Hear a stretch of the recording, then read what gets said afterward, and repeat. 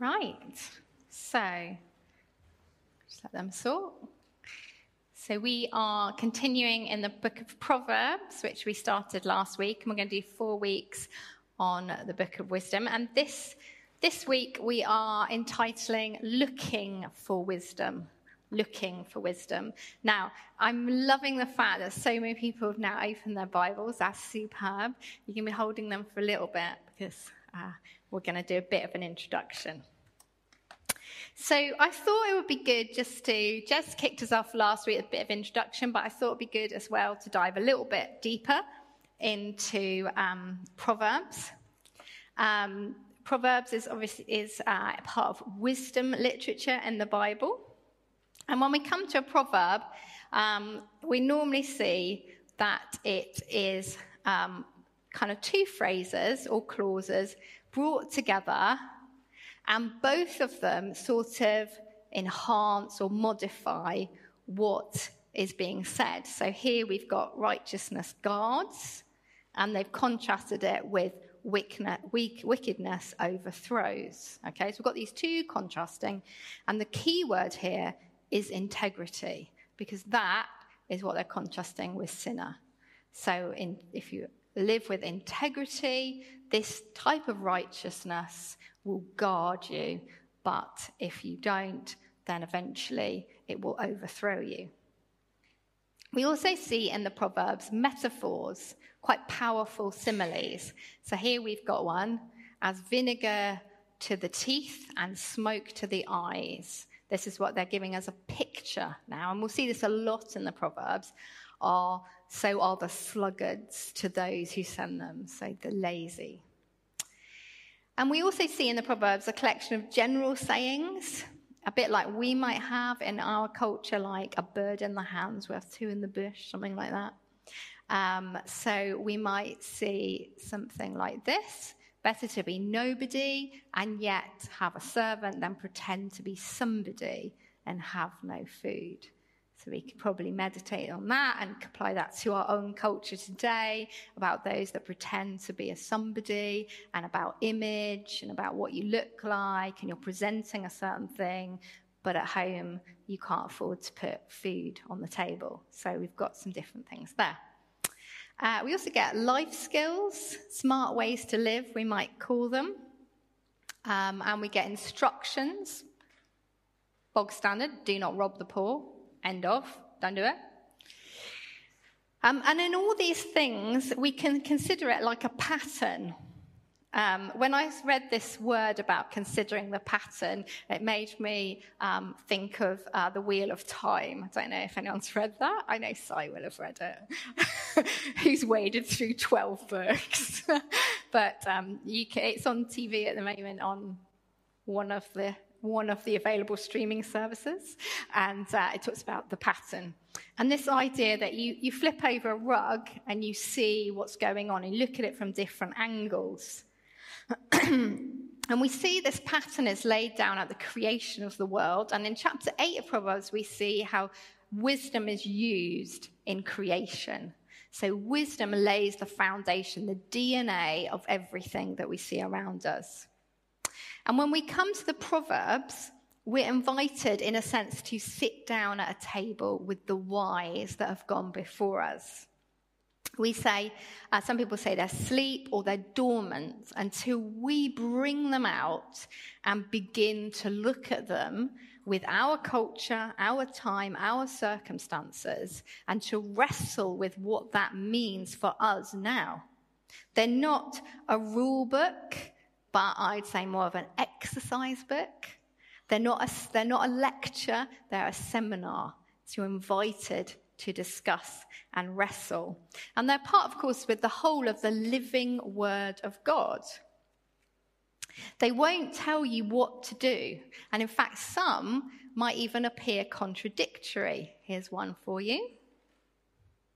They are observations sometimes of what people have seen at different times in different circumstances. They are looking from different angles and considering the pattern. It's like a diamond, and you're looking at different facets of it, or perhaps colours that you might have in a palette, and some might blend together. You might choose different ones for different occasions. So here we have two that seem entirely contradictory. Now, which one is it? Well, you need to wrestle with your circumstances, your situation, what is happening, and with the Holy Spirit to discern which one is right for now. Okay? This theologian, is it going to go? Why does it stop? There we go. Michael Fox, he says, the Proverbs are like a pocket full of change. You need to pull and apply the right one to the right situation. So this is not going to be something you just pick it up, open it. Okay, that's what you do in every situation. Now, the book of Proverbs is thought to have been originally given to young men who were training for leadership and administration. And it did make me chuckle that what would happen if our leaders and administrators in our country who are going into government were trained in wisdom on their curriculum. Now, we laugh, but it was there not long ago, but it has been removed, interestingly. And so now we train them in economics and things like that, but wisdom, discernment, and in line with the use of the Torah within Jewish culture, it would have been done in relationship. This is not a go to your bedroom, read all the books and decide the answer on your own and come out fighting your corner. I'm right, I know I'm right. But rather would have been a gathering. It's much more appropriate to think of Proverbs in the context of gathering your family, your mum, your dad, your aunties, great Aunt Bessie, maybe a sibling, a close friend, someone you respect, and to sit around to decide what to do. And this would have been very culturally appropriate, wouldn't it? If you think about cultures where they operate in family units, when they make a decision, they make a decision for the family, not for themselves. They don't sit on their own and think, right, what's best for me? But rather they gather the extended family and they discuss what is right for us as a family now. And in the book of Proverbs, we've got lots of them, and they are fronted by this chapter 1 to 9. Which is, as Jez said, like a lengthy introduction. And we have imagery in this of the personification, that is the making it like a person, of wisdom. So we have two women that are presented. One is Lady Wise and one is Lady Folly. Two women being presented. They are personifying wisdom. And at the end of the Proverbs, we land on Proverbs 31. The woman. Who can acquire her? And she is worth more than jewels. And here we see this phrase repeated through Proverbs. We see here at the end, a woman of noble character who can find she's worth far more than rubies. But we've also seen that in Proverbs 3, the personification of wisdom. She's more precious than rubies. Nothing you desire can compare with her. And in Proverbs 8, for wisdom is more precious than rubies, and nothing you desire can compare with her. Do you see how they've personified wisdom? Who can find her? We are instructed to look for wisdom, the most important thing that you can do. And as we see today, we are called to search. This is not something we just get. So wisdom, I don't think it actually works. I think they just give it me as a joke every week because it's just funny. So, Hokmah, there's no K, okay? Just silent K for those.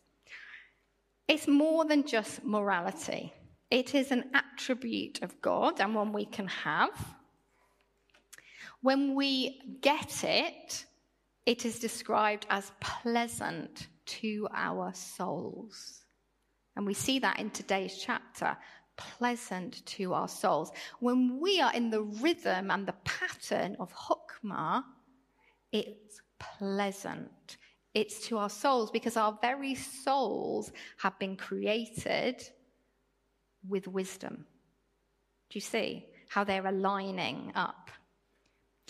And Hokmah can be applied to every aspect of our lives: finance, crafting, banking, administration, integrity, right action. Remember, Solomon chose people with wisdom to craft the temple. We see wisdom being gained and used there. And interestingly, on a side note, the book of Ruth follows this book. So it doesn't in our Bibles, but originally. And what does Ruth demonstrate? What does Boaz demonstrate? Integrity, humility, fear of God. He looks after the poor. He demonstrates justice, kindness. Look at the man and the woman and how they display Hokmah, wisdom, just as a side note. And of course, we see wisdom in its purest form in Jesus, who embodies wisdom. He is, and he's described. I think I just do that, and someone doesn't. Talks about him as a child. And the child grew strong, and he was filled with wisdom, and the grace of God was on him. At 12 years old, the Bible records, everyone who heard him was amazed and understood his understanding and his answers. When his parents saw him, they were astonished at the wisdom that was in him. So we're going to stop. We're going to talk now. I have got some questions, and you can either talk to the person next to you, make a little group with the people behind you, or sit quietly on your own and reflect. I don't mind how you approach this. If you today are thinking, do you know, I'm hot, I've had a tough weekend, I don't want to talk to anyone, that is fine in this space. Just quietly put your head down. People will leave you alone. But if you are enthusiastic, can't wait to chat, look around. There'll be people smiling at you, going, yes, I want to talk, okay? So here we go. I'm going to give you a bit of time. Those are your questions. Off you go. And then I'm going to come back and we're going to look at chapter 2 together. Off you go. Okay. Where in life have you observed communal rather than private wisdom seekers? Do we see that in our culture anywhere?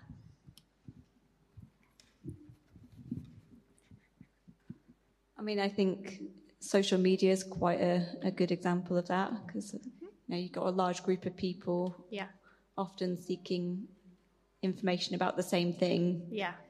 And so you get different opinions coming in. Maybe if someone starts a chat and they say, oh, isn't this terrible? And then you get different people going, no, it's great. And exactly. Then there's a fight. Yeah.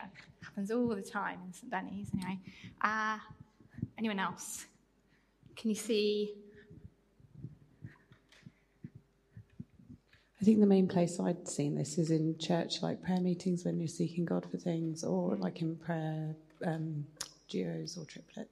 Yeah, definitely. We have got that within the church community, haven't we? We certainly, as Rachel said, I'll speak for her, I said, like when the elders meeting to discuss and to talk, they're seeking wisdom together, not they haven't gone into a room on their own and come out with their idea, but they're doing that in community. Okay, fun one. What do you think this means? Someone's just going, yeah, exactly. It's a great example, isn't it? Because what you can do with it. Sit on your own in your room, in your little locker, and go, well, I don't know, we'll just skip that one, shall we? Read on. Anybody got an idea? It doesn't matter if there's no I will ask you, but I'm going to ask someone I haven't asked so far. And there is someone volunteering, so that's great. There you go. Do you want to have a go? We thought it might be about if there are no evangelists, then you won't fill your manger with harvest. And then you need the people to support them to disciple. And then you'll get your abundant harvest. I'm loving that answer. Now look at that. I wouldn't have got there, I don't think, ever. That is a fantastic answer, isn't it? Does anyone else want to have a go? Look, let's just see what we've got in the room. Only about this, though. Anyone else feeling brave? Nobody wants to have a go. Oh, great. Have a go. Like I said, I'm not going to say, you're wrong. Just saying, we're learning in community, aren't we? This is what it's about.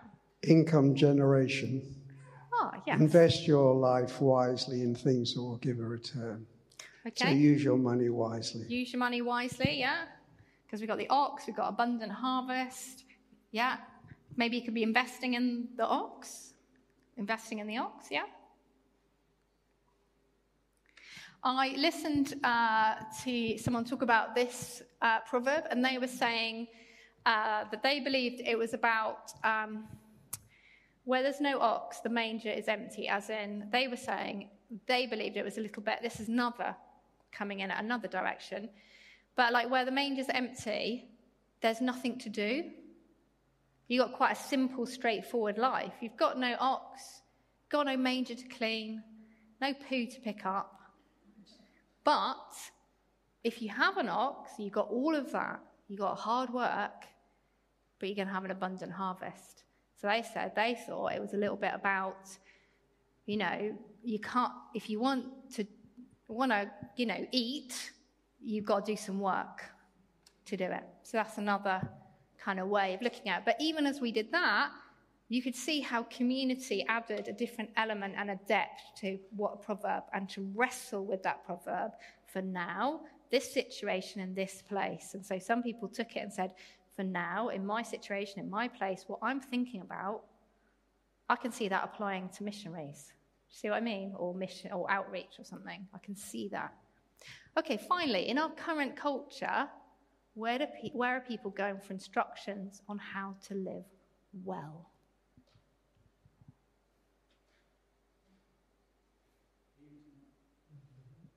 Yep, so we've got Google. We love a Google. Other search engines are available. So we might, on our own, look for people's advice, weigh it up on our own, and decide which one we want. Anything else? Again, social media.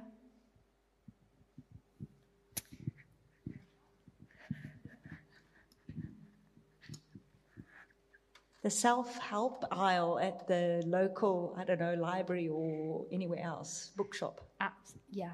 And I think, as I think about it, self-help is exploding. There is, last year I went to a conference where Amy or Ewing was speaking, and she was talking about the rise of, you may not have heard of Angie Tate. And she was talking about her teenage boys. And she was saying how they watch him because he knows what he thinks. And he tells them what to do. And I think that, you know, gives us, it's frightening, but it's a vacuum, isn't it? Where do you go for help? Where is someone actually going to tell you in a world that says you can do anything, be anyone, there's no rules? If you look at Jordan Peterson's book, 12 Rules for Life, bestseller, America, UK, Canada, chart topper. 12 rules, this is how to live. Get off your backside, get a job. You know, this is basic stuff he's saying in his book. Because there's a vacuum. And that's something for us to think about another time. So let's have a quick look at chapter 2. Sorry, it's quite a bit of a intro, wasn't it? But I want us to think about wrestling with this, because it's important, isn't it? Okay, so he begins, chapter 2, and we'll do 1 to 8, I think. You can do the rest at home. My son, if you accept my words and store up my commands within you, turning your ear to wisdom and applying your heart to understanding. Indeed, if you call out for insight and cry aloud for understanding, and if you look for it as silver and search for it as hidden treasure, then you will understand and fear the Lord and find the knowledge of God. For the Lord gives wisdom, from his mouth comes knowledge and understanding. He holds success in store for the upright. He is a shield to those whose way of life is blameless, for he guards the course of the just and protects the way of his faithful ones. So we're just going to do that. So let's have a little look. Oh, it's gone. Where's my PowerPoint? Great. So, where are we? We're not right, are we? We need to be at that one. There we go. So, opening up, we're going to whiz through this. My son, if you accept my words and store up my commands. So, the storing up, I want to tell you, this is a picture of holding protectively and hiding your treasure. Okay? Holding protectively and hiding your treasure. It almost gives the picture of hoarding up. Okay? I'm going to go quickly. Number 2, turning your ear and applying your heart to understanding. So the turning is to incline towards. The root has the idea of pricking up your ears. Imagine a little rabbit. He's like, A rabbit can hear anything. I've got a rabbit, very skittish. Smallest thing. That's kind of the picture that we're getting here. To apply, it means to bend towards, to incline, to stretch out towards. Can you get that picture now? We've got this hoarding, pricking, stretching. 3, call out for insight. It gives the idea of accosting, to call out. Imagine you're coming into church and someone comes up to you rapidly, stretching out their hand. This is the image of to call out. And the insight is this idea of seeing things from different perspectives. It's the seeing the subtle shades, the multiple choices rather than a binary option. Not yes or no. It could be this, could be this, could be this, could be this. That's what we're asking for when we are going for insight. Okay? So if we call out for insight, we're interrupting, we want insight. We want the Lord to reveal what are the options. And there might be more than one we could choose, but we want to see all the different sides of the picture. For example, if we come to a work ethic, very strong, we don't want to be the sluggard, we know about the ant. But if you're working all the time, and this is to the expense of your family that you never see, then we would say, no, that's not wise. That's not a wise way to live, is it? And if you look for silver, verse 4, look for silver, and you search for it as hidden treasure. This gives the idea to beg or desire or seek. And I've got to remind you the parable of Jesus, to seek for treasure. And when they find it, they go home rejoicing. So we can see from these words that wisdom is not passive. It's not something that's dropped into our head when we become an adult, which would be so lovely, wouldn't it? But actually, it's hard work. We have to study, to ask, to wrestle, to gain wisdom. But it is worth it. And I was thinking about this. I love the program, The Detectorists. So I got my friend's metal detector. And it made me think, when they're looking for treasure, they've got these on and they might spend the whole day and they're going like this. Going like this. And then the beep comes, doesn't it? And they're just so ecstatic and they're digging it up and they're looking at it and they're dusting it off. Then they're going to go and show their friends and then they're going to decide, what do you think it is? Is it a bit of a pipe? Is it a bit of this? We don't know. Let's look it up in some books. They're searching deeply for treasure. And this is the picture that we get when we think about looking for wisdom. If you want to have a little go with that later, you can. I might let the kids have a go when they come back. Okay, so we've got that. And if we're truly wise, we're able to see that we can sometimes be very unwise. We can appear wise, but not actually be. For example, if you imagine a manager who's turning over a massive profit in a company, it might appear wise. What they're doing is working. Look, we're making loads of money. But if their workers aren't paid properly, then that is not wise. This person is not wise. They don't have wisdom. So we've got to be careful. And the Bible will tell us that we can convince ourselves that we're wise. Any of us can take some Bible verses and say, look, I'm fulfilling this, aren't I wise? But we need other people to kind of fill in and say, are you wise? What about this? What about this angle? What about this angle? What about this angle? Are you? And then it says, verse 5, then you will understand and fear the Lord and find the knowledge of God. For the Lord gives wisdom, and his mouth comes knowledge and understanding. So we see here that it's God who gets to decide what's good and what's evil. True Hokmah respects God's perspective. And he holds in store for the upright. He's a shield to those whose way of life is blameless. He holds success. And this holds again. Do you remember that word right back at the beginning where we said store up? The one that you store up wisdom is the same word. It means from God's stores, he wants to give to our stores, that we will store up wisdom. James, of course, the brother of Jesus, in his letter, he writes, if any one of you lacks wisdom, you should ask God, who gives generously to all without finding fault, and it will be given to you. He is the one we need to be approaching to find true wisdom. It's not that we don't go other places as well, but we weigh it up with God's wisdom and say, is that wisdom?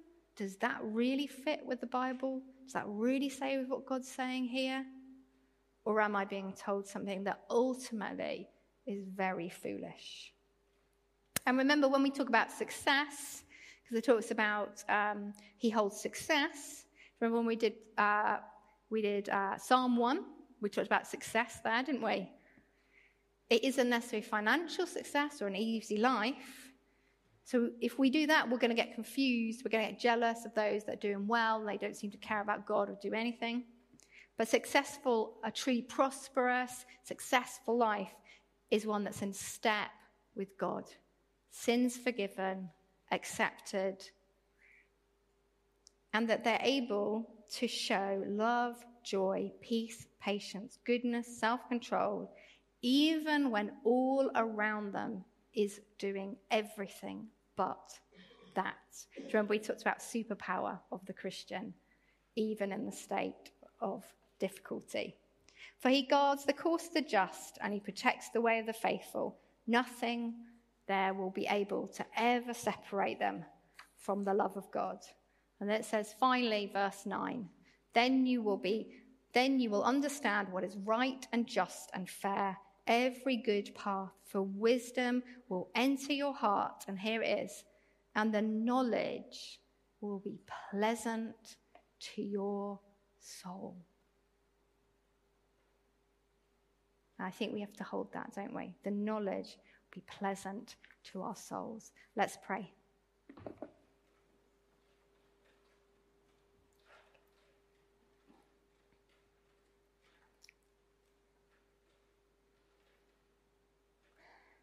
Yeah, Father God, how often we need your wisdom in our lives and yet convince ourselves that our ways are the best ways. How often we rush through life without pausing to seek, to answer, to chew over what is the best course of action here.